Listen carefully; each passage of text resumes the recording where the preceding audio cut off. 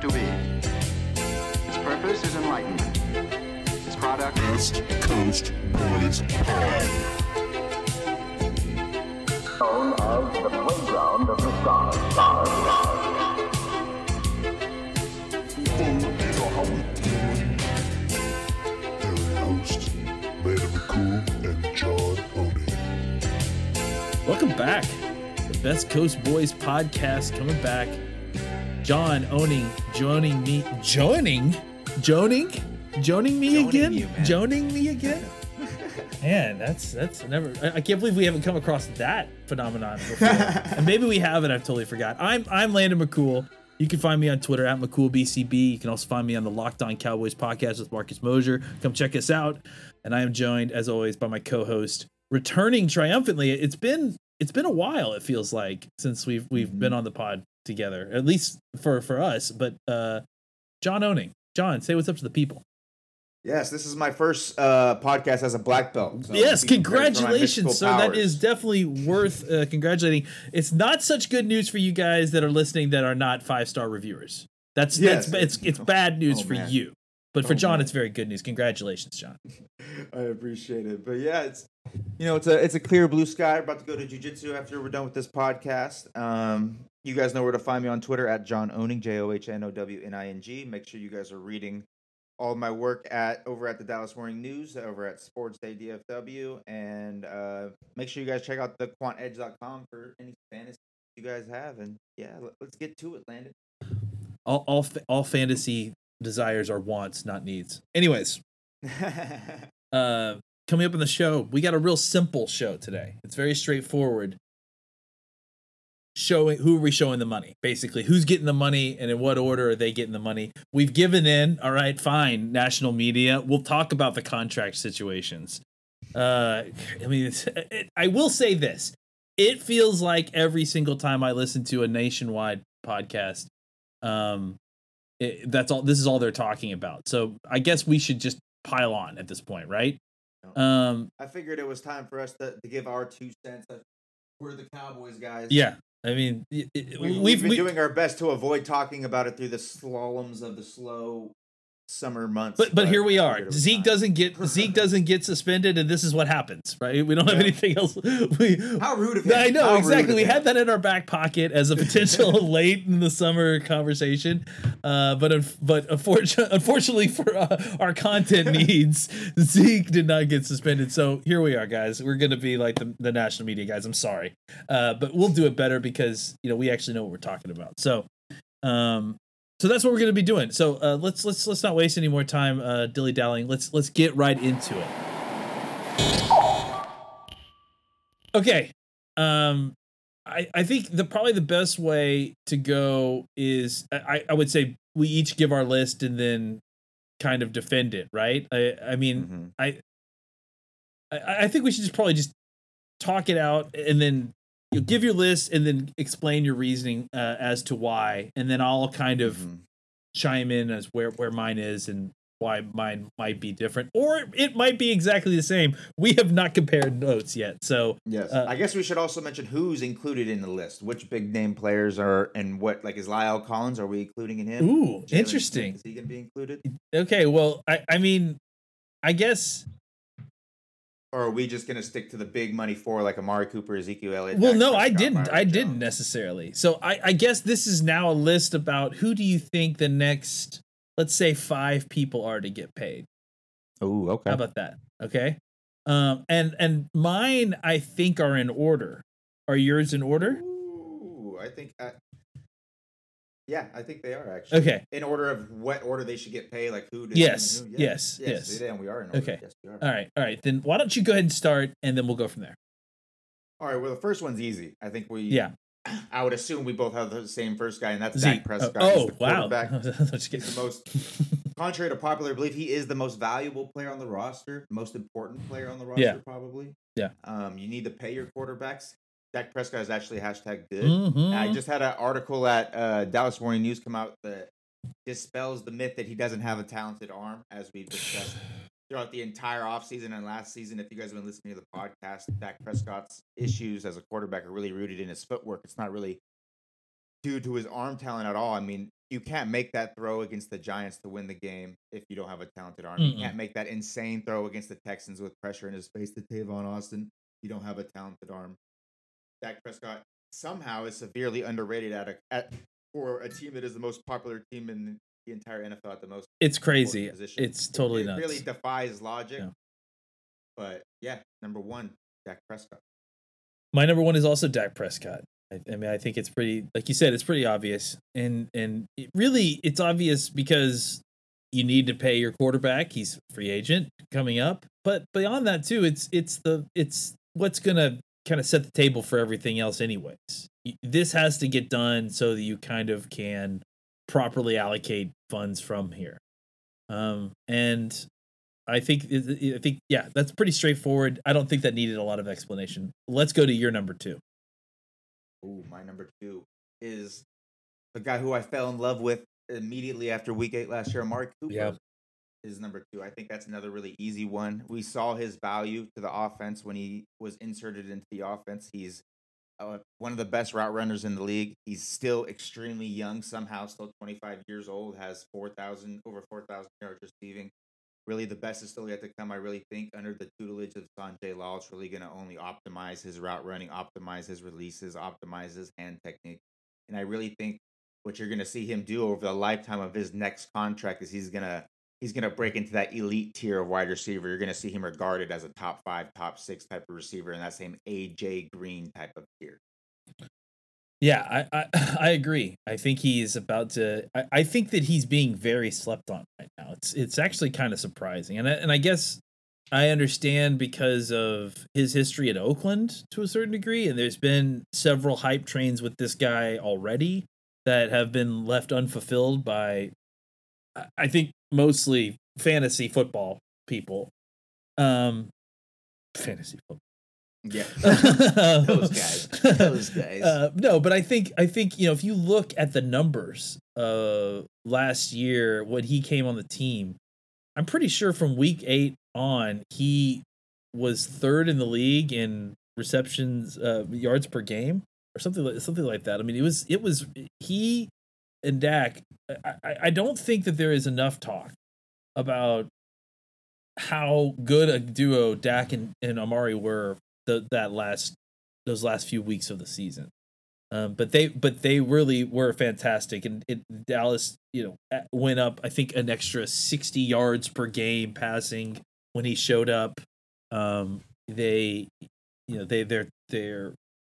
third down conversion rates went up over 45%. Like, I think when they had Cooper on their on the roster in the second half of last season, they were like in the top 5 in third down conversions.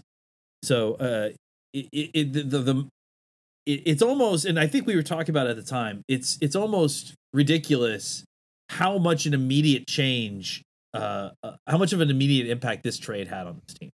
Like, that is not expected. A mid-season trade like that usually doesn't have a resounding huge effect, especially a wide receiver, because wide receiver is such a difficult position to integrate into sometimes. So for him to show up and to cause such a stir and be such a catalyst at the position immediately, I think that shows you his value. And the other thing too that needs to be mentioned, by the way, he is also my number 2. The other thing that needs to be mentioned too is that of these guys that are on this list, and I don't know who else is on your list, but he's also the guy who's currently being paid the most. And actually, by signing him, you may actually be getting immediate cap relief by signing him, because he currently is making $14 million against the cap or something like that. $12 million against the cap. That number can come way down because you can convert it into signing bonus. So, for those reasons and others, because he's only 25 years old, or just turned 25 years old. Amari Cooper is my number 2 as well. Who do you have as your number 3? Oh, this is where it really gets tough. This is where you get into that, where it's that Byron Jones. Let me be clear real quick before we get, because this is where I think we're going to have a semantics debate too. Okay. I approach this as who I think is going to be paid next. Oh, okay. Just so Not we're who clear. You think should be VP. Not necessarily should. Okay. But there is some should in there. But I think for my 3, I just wanted to put that out there. So who is your 3? And I guess let me further ask you, how did you understand the question put before us? Well, I was doing more. I think I was doing it more of who I think, but I was putting a little bit more of what they should do into it too. I think. Okay. So for my 3rd, I said Byron Jones. Okay. Because I think he plays such a valuable position, cornerback. I think he also has a really versatile skill set that you have to factor in. That he can really fit in with any defensive coordinator. He can still play safety. He can play corner. He can play both sides at corner. And if Chris Richard leaves for a head coaching job or there's a coaching staff change, you have to factor that into a long-term contract. I think that Byron Jones is a little bit safer in those terms to give it. He's not going to be bounced out because of a scheme change. And I think that gives him a little bit more reliability in the sense of, and more confidence in giving him a long-term contract. And also the fact that he doesn't have a ton of really serious injuries. The hip thing was a little bit scary last year, but besides that, there's nothing really serious injury-wise. But one guy who I really contemplated putting number 3 just to throw a wrench in their things was Anthony Brown, was a guy who I was really wanting to put 3rd, just because of his flexibility to play the slot on the outside. It's obvious how much Chris Richard values his skill set, but just the fact that I think Byron Jones is obviously a better player. He's going to be more expensive, but his versatility is a little bit more. So that's why I think he would be best to obviously give him the contract 3rd. I agree with all those things. My concern with Byron is I think he's the only person on my list, at least, who I think that there's outside influences factoring into how much I would pay him. Mm-hmm. This is one thing that I was wrestling over. Yeah. How much does the fact that Chris Richard has proven capable of developing cornerbacks year over year? 100% what I'm talking about. And not even just that, but also how much he helps Byron too. Mm-hmm. Like Byron played. So if I sign Byron to an elite corner numbers, right? And then we lose Chris Richard to a head coaching gig next year, is Byron Jones still going to be able to play at that level, and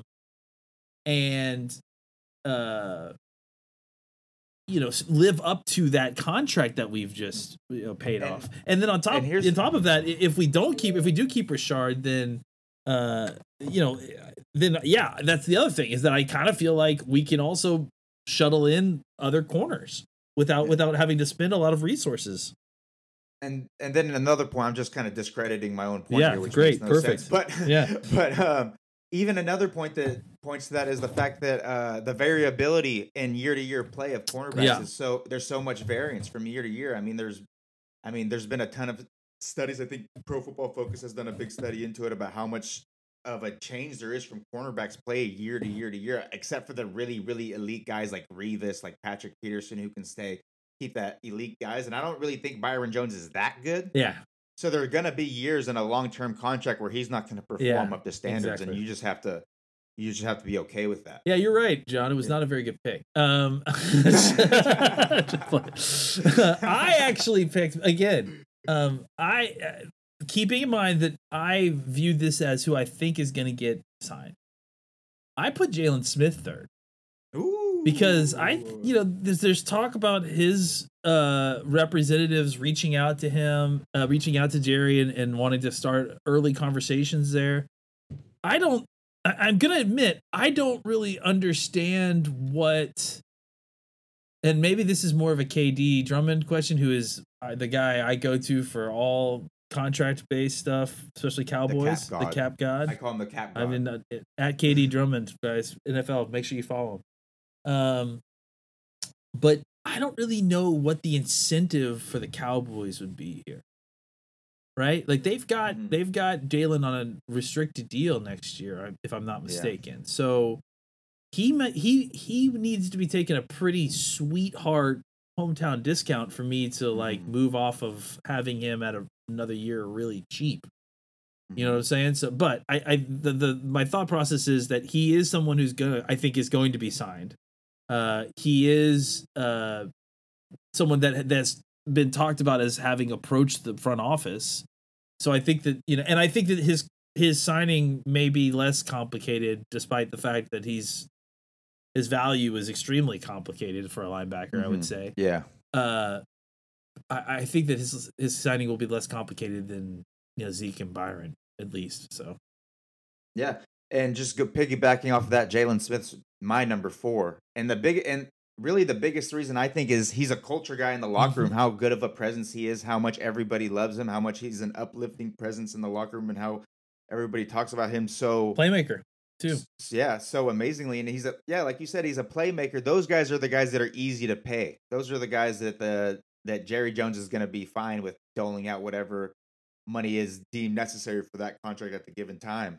I really not out of him and Byron Jones, I'm more confident that the Jalen Smith contract will happen, because I'm not sure it will happen first, but I'm more confident that it will happen for sure. I also think that is directly related to the fact that, and you tell me if you disagree, I feel more confident that Jalen will give us better full value on his contract than Byron Jones will. Yeah, and isn't it weird to seem like, even though that Jalen Smith dealt with that devastating knee injury, I'm less concerned about him getting injured than I am about Byron. The dude's Jones. a tank. Those little knickknacks, those little things that take you out, a game or a couple series. He had never been injured before that. Yeah. And he doesn't look like a dude that gets injured a lot. He looks like a dude who injures people. So yeah, I actually tend to agree that I think he may be a lot more durable than the average NFL linebacker. He's a freak of nature. The fact that we had the opportunity to draft him is a complete anomaly, to be honest. I mean, during the season, our defensive podcasts were just basically raving over Leighton Vander Esch and Jalen Smith, and I'm so excited we were going to get to do that for the next half decade to a decade. That's going to be it's pretty great. Outstanding, to be honest. All right, who is your number? Jalen was your number 4. My number 4 is Zeke. I think that. Look, I mean, running backs don't matter. And here's the thing, and I'm not. I mean, if you've seen me during this whole debate, like, I am very much in the middle of this argument. Like, I definitely don't disagree. Or I definitely agree that I think that to a point, running backs have extremely similar value, and therefore, no value, I guess, can be bantied around. The problem is that, like a lot of things, I think that we too often, cavalierly use the term always or never. Yeah, it doesn't matter. Yeah, that doesn't, like, hard, fast, absolutely not. And I that's why I pointed it out. I tweeted, I think it was PFF Sam's, where it said, or he said, almost universally. And it's like, no, there is no almost universal. It's either universal or it's not. It's like, so, and I think that's the point, is that there's, like, people get away with speaking confidently about this stuff by slightly hedging. And I'm not saying that you plan for the exception to the rule, but you also shouldn't deny that the exception to the rule exists. So I think that Zeke is a freak, and I think he's a freak in the ways that are hard to measure. I think he is especially important in the tactics of every game. Yes.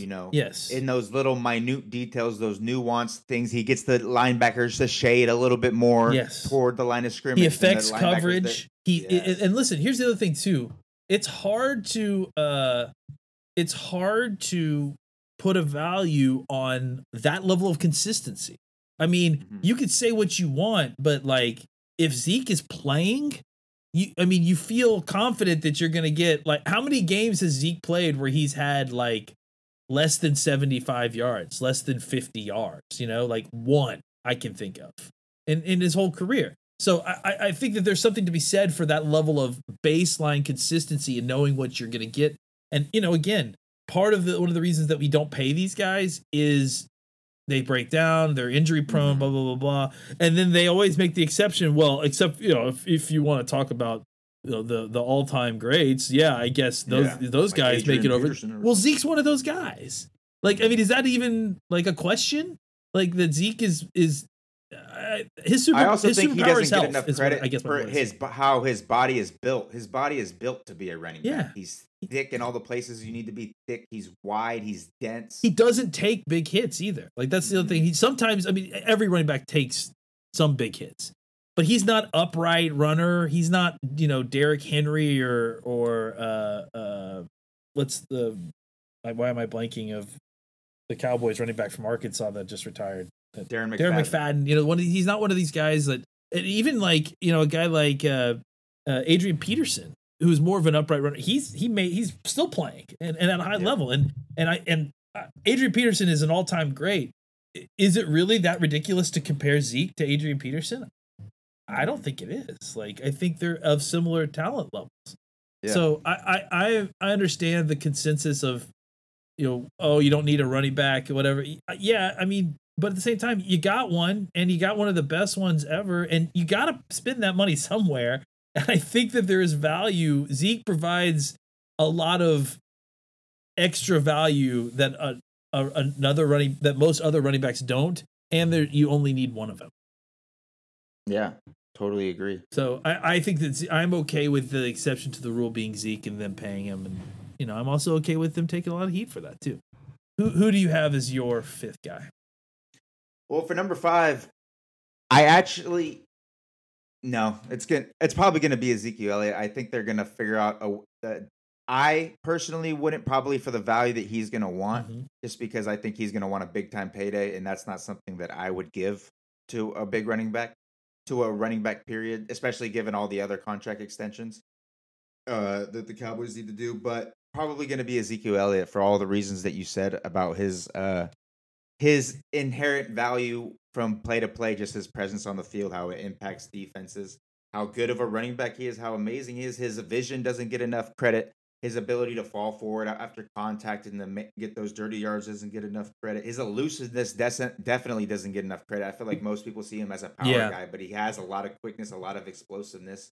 He doesn't have the best long speed. You'll see him get chased down a little bit, but he has that great explosiveness, that 10 to 15 to 20-yard explosiveness, and he's very elusive. He can win east-west just like he can win north-south. My number 5 guy was Byron.